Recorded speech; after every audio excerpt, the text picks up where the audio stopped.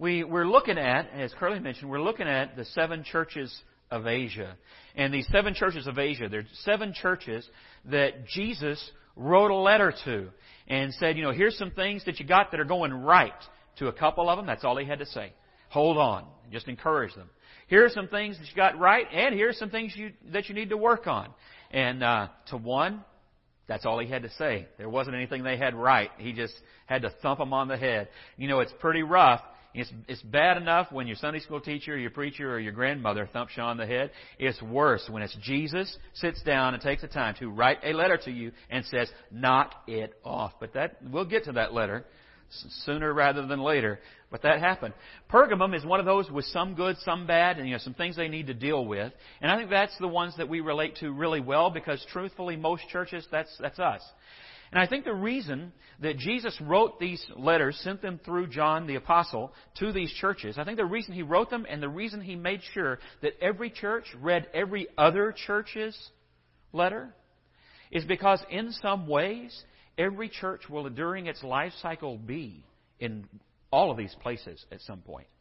There are times when we are so dysfunctional, all Jesus wants to say is repent. There are times when things are going so well that He doesn't have any criticism to give.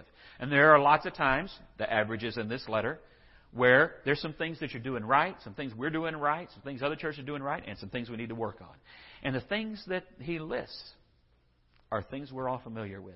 Things that we go through. It's kind of like Dragnet. The names were changed to protect the innocent. And that's kind of the way I read these letters. He just as well be writing to us. He just changed the name so that we would feel like, wow, they were really a mess. And not feel so bad, I guess. I don't know. That's the way it is. This church, Pergamum, interesting city. You can see it up there on the map, there at the very top. And an interesting layout that the city had when you look at it, it's kind of in this horseshoe. You notice there is I have a laser. I have to use my finger, do I? There. Unless I put my finger over the laser, and then it does not work. But this here is the steepest of the Roman amphitheater auditorium. You know what I'm trying to say? The steepest amphitheater in ancient Rome. And so probably would not pass ADA, but it was there. You can see how big and huge this thing was. And all around, back up here was an altar to a god. There's an altar to a god. Here was the altar to a god, Zeus. And several others that would circle around the town. This is kind of a good drawing to give you an idea of what it would have looked like before. And here is the temple, the Acropolis, dedicated to Zeus. But it wasn't just Zeus that they worshipped. Pergamum had a reputation for being a very pagan, and that's the right word, city. Temples, several, dedicated to different gods. Of course, you had Zeus, which is kind of the highest in Greek mythology. But you had the altar to Zeus, broken bits of which are still there, and we'll talk about it a little bit later. You had those that were to the god of healing. This will creep Tanya absolutely out, I am sure. And she probably won't be the only one, but Tanya does not like snakes. If Tanya had been Eve, there would have been no fall, there would have been no sin, and we'd all just be happy in the garden. That's the way that would have worked. So she'd have shot that thing full of holes like Swiss cheese. So while running, which is really a talent to be able to do that behind your back. Anyway, this god of healing that they would worship, you would go to this temple and you would make an offering to the god of healing. Then you would see a healer, doctor, priest, really probably is more the right word, of this god of healing, and he would kind of diagnose, and don't you know that was probably great, a first century god of healing diagnosis. I'm sure that's exactly where you'd want to go now, right? But this is what they would do. They'd get their diagnosis and then they would prescribe something for them to do. One that was very, very common was you would spend the night at the temple of healing. Now that might not sound that big a deal, right? Other than the whole idolatry and going to hell part. We won't talk about that yet. But the part that was a little creepy was they would put you in this dark, dark room. They would drug you up with their herbs, and you would pass out for the night. And then they released the snakes. And while you slept, these snakes crawled all over your body because they believed that the snake, the serpent, had healing capabilities. That ain't Motel 6, is it? That is bad. Y'all are like, I want this sermon over now, please. It's like snakes on a plane. So that's what they would do. And the symbol, by the way, for that god is on most ambulances and hospitals. Some of you may have worn it on your uniform. The little pole with the two snakes that twist up and you have the two wings goes back to this pagan god at Pergamum and the worship of him for healing. So, we have more of Rome among us than we may think that we do. And that's just one example among many. Other gods, they had the god of Dionysus. That place was like Vegas. You would go, they had temple prostitutes. We were talking last night that, sometimes we think the world is really, really bad, and we might think that it's worse than it was during Rome. Well, let me tell you, unless the church down the street starts having prostitutes and snakes crawl all over you during the sermon, I don't think we're there yet. I think we've got a little bit to go. In that temple, people would go and they would offer sacrifices, and then they would have parties and orgies and drunkenness. And this is a lot of what Paul was writing against and what Peter wrote against about not getting involved in all of that kind of mess. This was the stuff that they lived with every day. And you think, as a Christian, in one way, that might make it simpler. Because it gets very easy to tell light from darkness when the darkness is such that you can't pretend it's anything else. Now, we live in a time where sometimes the darkness is spoken of as if it's principle, as if it's morality, as if it is not darkness, even though it is. And so we will, and especially with emotional arguments. And so sometimes Satan will paint things that are evil as though they are good. And Scriptures tell us about that, don't they? And call evil good and good evil. And that's kind of the time we live in. The time they lived in, there wasn't much of that. It was pretty obvious what was what. Okay, and it's still, even in our time, there's a lot of it that's quite obvious, but we try to soothe the difference, which we'll get to because he deals with that. So they had those gods, they had Zeus, they had several others. We don't need to go through the entire list, but a very, very pagan city. It got very difficult. I will say this. One of the things that was difficult in first century Rome and would have been true definitely in Pergamum, and that Revelation deals with later, is that your job often called on you to worship another god. Just as trade unions might have a mascot, back then trade unions had a token god. And to be part of that trade union, you had to pay homage to that god. If you wanted to be a carpenter, you had to pay an homage to, offer sacrifices to, maybe even eat the meals at the temple of the god, patron god of carpenters. And that made having jobs and work and a steady living more difficult. And that's part of what Revelation is talking about when it talks about, they're going to, make sure that you don't have jobs and charge you more and not let you have work. That was part of what was going on at the time.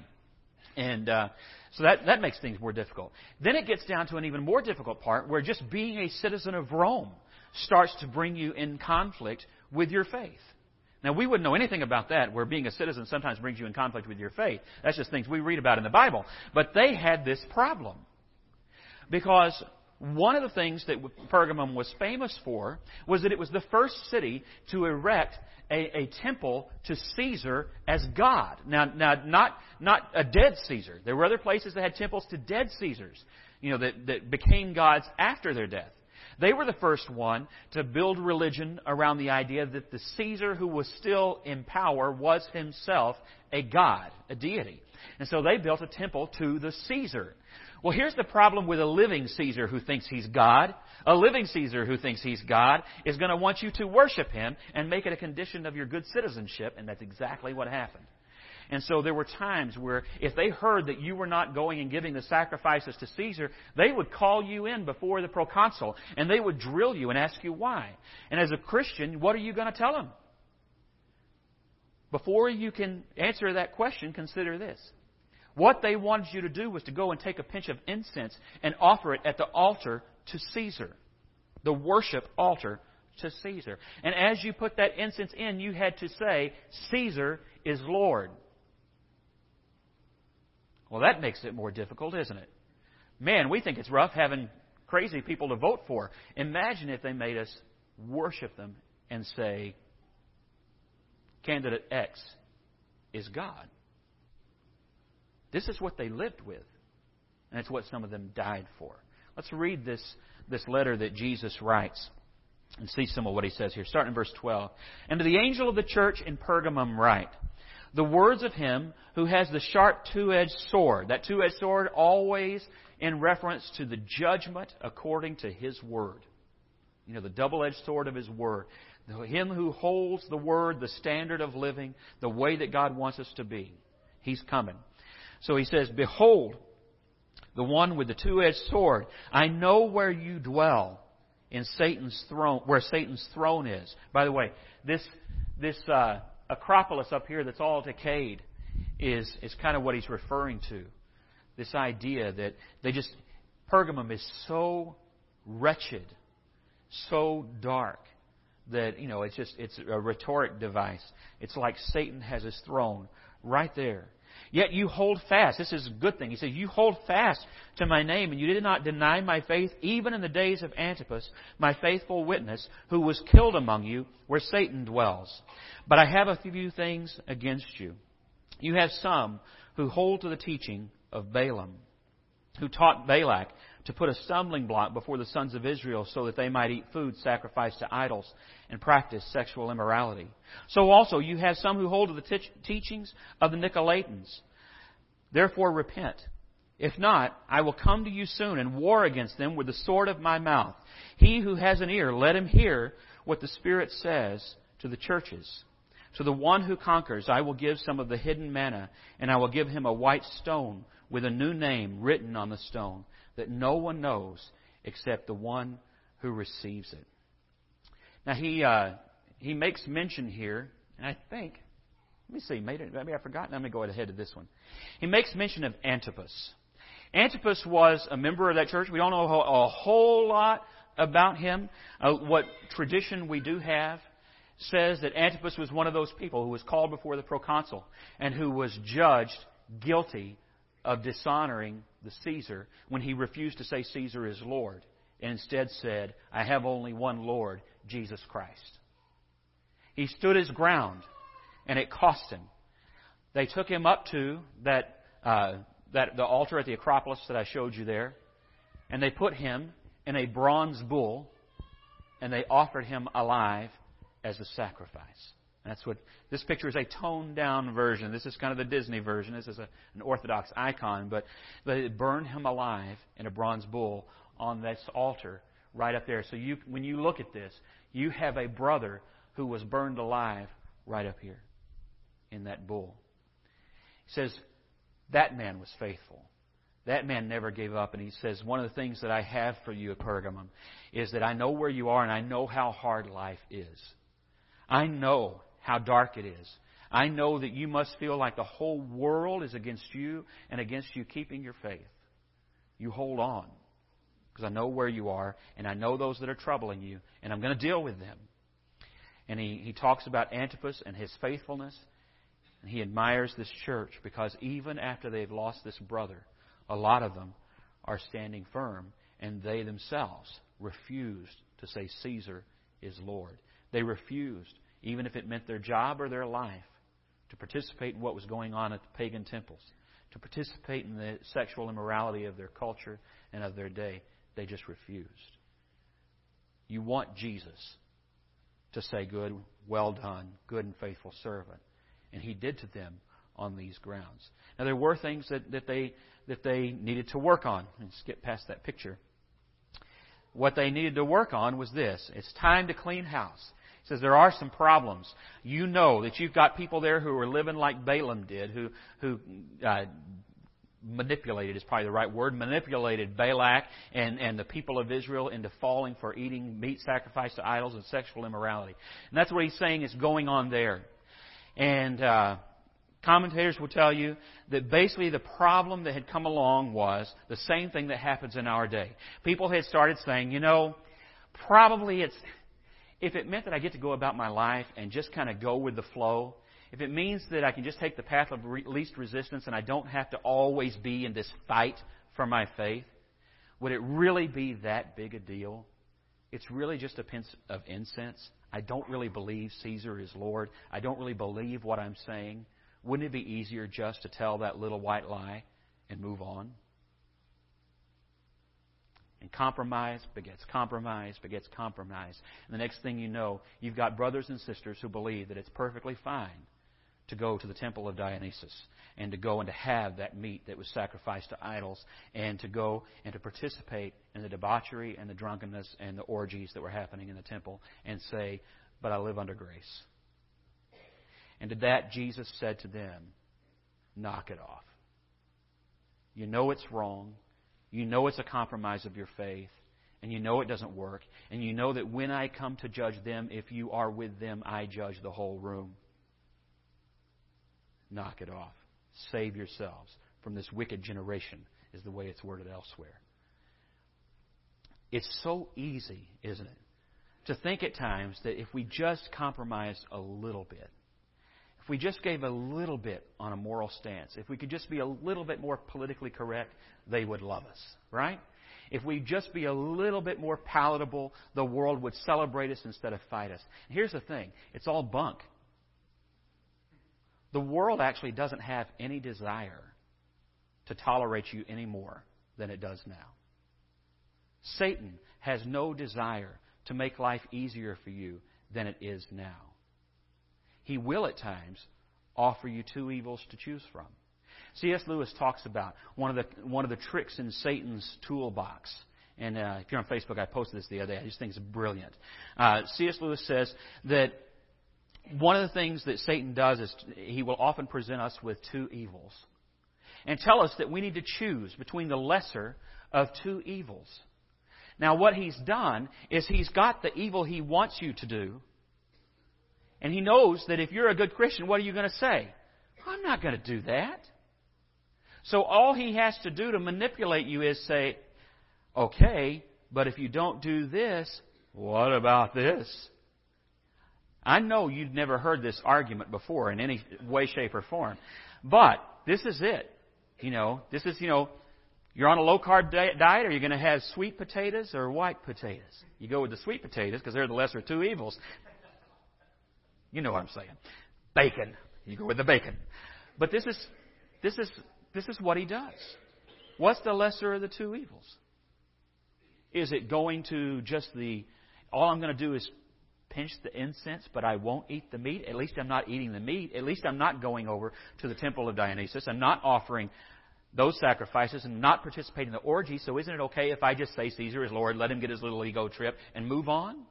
And what has he done? He's made you do evil and feel good about it.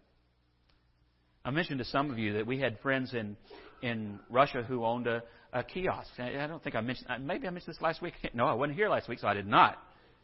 I might have mentioned it in Delaware. They had a kiosk and a salon and a cafe.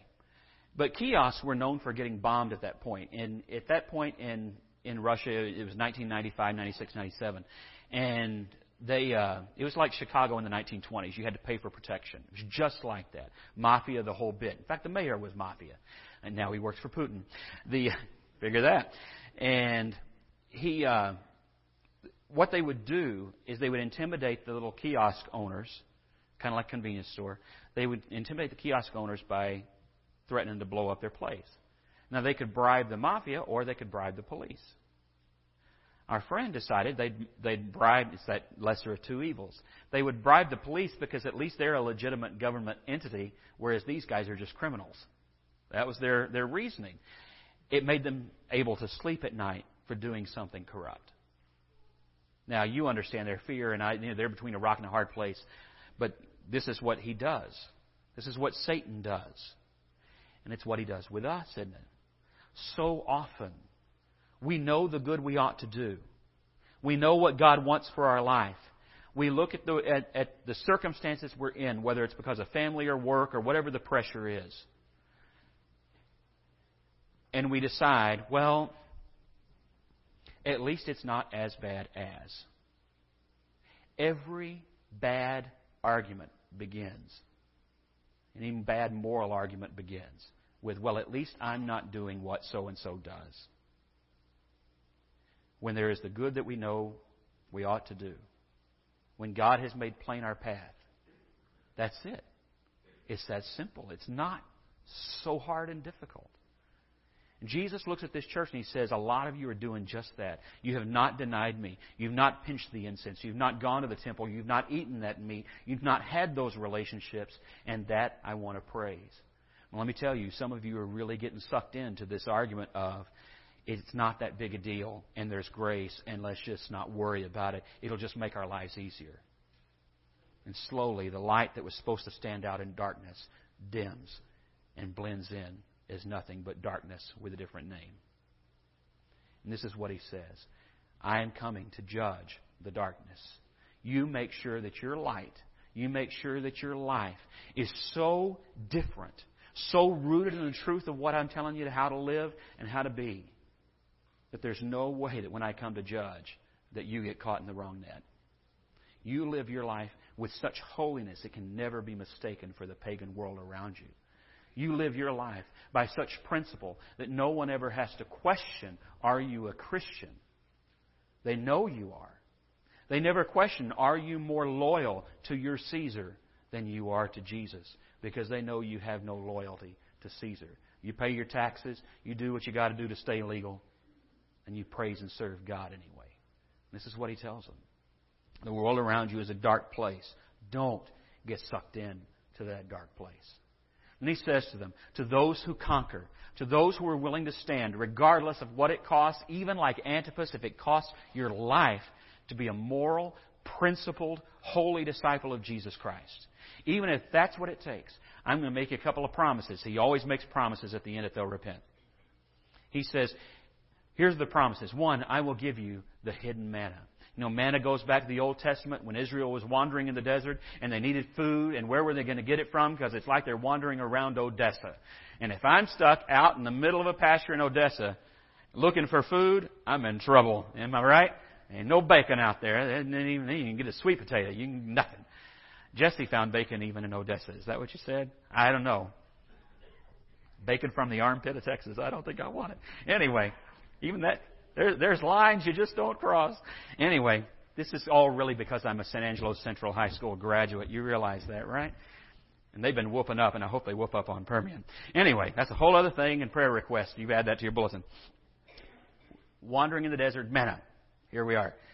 The Israelites are out wandering in the desert, and they don't know what they're going to do. And, of course, they're whiny about it because Israel was always whiny when they were in the desert. We should have just gone back to Egypt. We could have had fish and cucumbers and a whip at your back. They always left out the whip at their back. God provides manna. Eventually, they're like, why do we have to eat manna? Humans. And so, He provided. He says, if you will hold on. See, part of the promise of the gods of Pergamum was that God would also their gods would take care of their crops if they would just debauch themselves to their God. Pay to their God. And all those things. What Jesus is saying with the manna is, I will give you, even if you lose your job because you refuse to worship your trade union God. Even if you lose your living because you're ostracized by a dark culture around you. You don't forget. There is a God who provides in ways you can't expect. And just as I provided manna for them in the desert, I will provide for you. And even if it costs your life, you are welcome at my banquet table in the new heavens and the new earth. I've got your back. You don't worry about it. I take care of your needs in this life and the life to come. And I'm going to give you the hidden manna, which just kind of has an allure. Ooh, God going to give me some God food I've never seen. That's got to be good. I bet it tastes like bacon. Anyway, I bet it is. And He says that's the promise. There's one other promise. In the Roman court system, when you were found guilty or innocent, your verdict was revealed to you with a stone. They would give you this stone. If it was a black stone, you were guilty and you would receive the punishment for your crime. If you received a white stone, you were innocent and set free. He says to those who hold on, to those who remain faithful, I'm going to give you a white stone. So He says He's coming in judgment. The whole letter was about I'm coming in judgment and I judge you forgiven, free, and innocent. Even better than that, He says, and on your white stone, I'm not just giving you a white stone, I'm going to engrave your name on it. I'm going to put your name on that white stone. Nobody can take that away. He says, and it's not just any name. It's not just Joe or Bob or Susie. I'm going to give you a new name. Doesn't that sound familiar? Abram to Abraham, Sarai to Sarah, Simon to Peter. I'm going to give you a new name, which nobody else knows. Just be between you and me. We like nicknames, right? I have friends named Possum and Cat Squirrel and things like that. Jesus is going to give a whole new name to those who hold on. What a promise. It's a relationship. You're going to be mine, forgiven, free, innocent. And we're going to live together. And every need will be met. So no matter how they threaten you, no matter what they try to put up against you, don't you worry. I've got you. What a promise to a church living in such difficult times. One that even from within is getting pressure from within the church to say, oh, come on, do we really have to be this stern? Do we really have to hold this fast? Do we really have to deny? Do we really have to stand up and be brave? He says, yes, you do. But the reward for it will far outweigh any momentary, this is Paul's wording, light and momentary afflictions. Because you have no idea how good what it is that lies ahead of you. What an incredible promise we have. The encouragement I would give you this morning, and we'll stand and sing our song and all that stuff, is for every one of us to look at our life and say, if Jesus were writing this letter to me, where have I compromised? Where have I fallen for one of Balaam's arguments, the lesser of two evils? Where have I given in when I should have just stood firm? Where have I compromised my faith? And what do I need to do? Same thing there. Start making those right choices. Start making the right decisions. Be brave. And if you can't stand on your own bravery, stand on Jesus' bravery. Because He's right there with you in every moment. Antipas didn't just go to that death. And they say that he died praying. He died praying for the Christians that were still living. What a perspective. He wasn't worried about himself. He knew where he was going. He was more concerned with the people still left behind. Same kind of a message as later in Revelation, just a couple chapters later, where those who had died as martyrs like Antipas, says the souls under the altar. It gives this image of souls under an altar crying out to Jesus, saying, how long do they have to put up with that? They're glad to be where they are.